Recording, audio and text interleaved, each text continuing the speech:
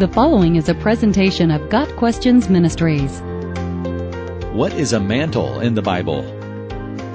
Although there are variations of the meaning of mantle in the Bible, the main idea is that of a covering such as a cloak or other article of clothing.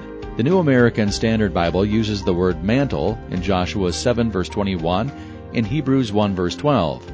In the former passage, the ESV translates the word as cloak, and in the latter, robe. In biblical times, a mantle was typically a large, loosely fitting garment made of animal skin, probably sheepskin. Several people are mentioned as wearing a mantle, including Job and Ezra. Prophets were known for wearing mantles as a sign of their calling from God. The prophet Samuel wore a mantle. The prophet Elijah threw his cloak around Elisha as a symbol of Elijah's ministry being passed on to Elisha. The prophet's mantle was an indication of his authority and responsibility as God's chosen spokesman. Elisha was not confused as to what Elijah was doing. The putting on of his mantle made his election clear. Some theologians see the mantle as a symbol of the Holy Spirit. For example, in 2 Kings 2 verse 14, Elisha takes the mantle that had fallen from Elijah, similar to how Jesus received the Spirit descending on him at his baptism. The audible voice of God in Matthew 3 verse 17 confirms Jesus as God's chosen servant.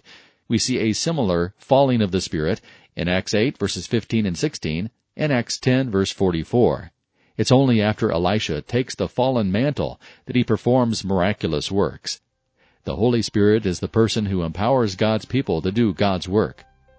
The mantle served the practical purpose of keeping people warm and protecting them from the elements. It also served a symbolic purpose, in the case of the prophets, showing they were wrapped in God's authority.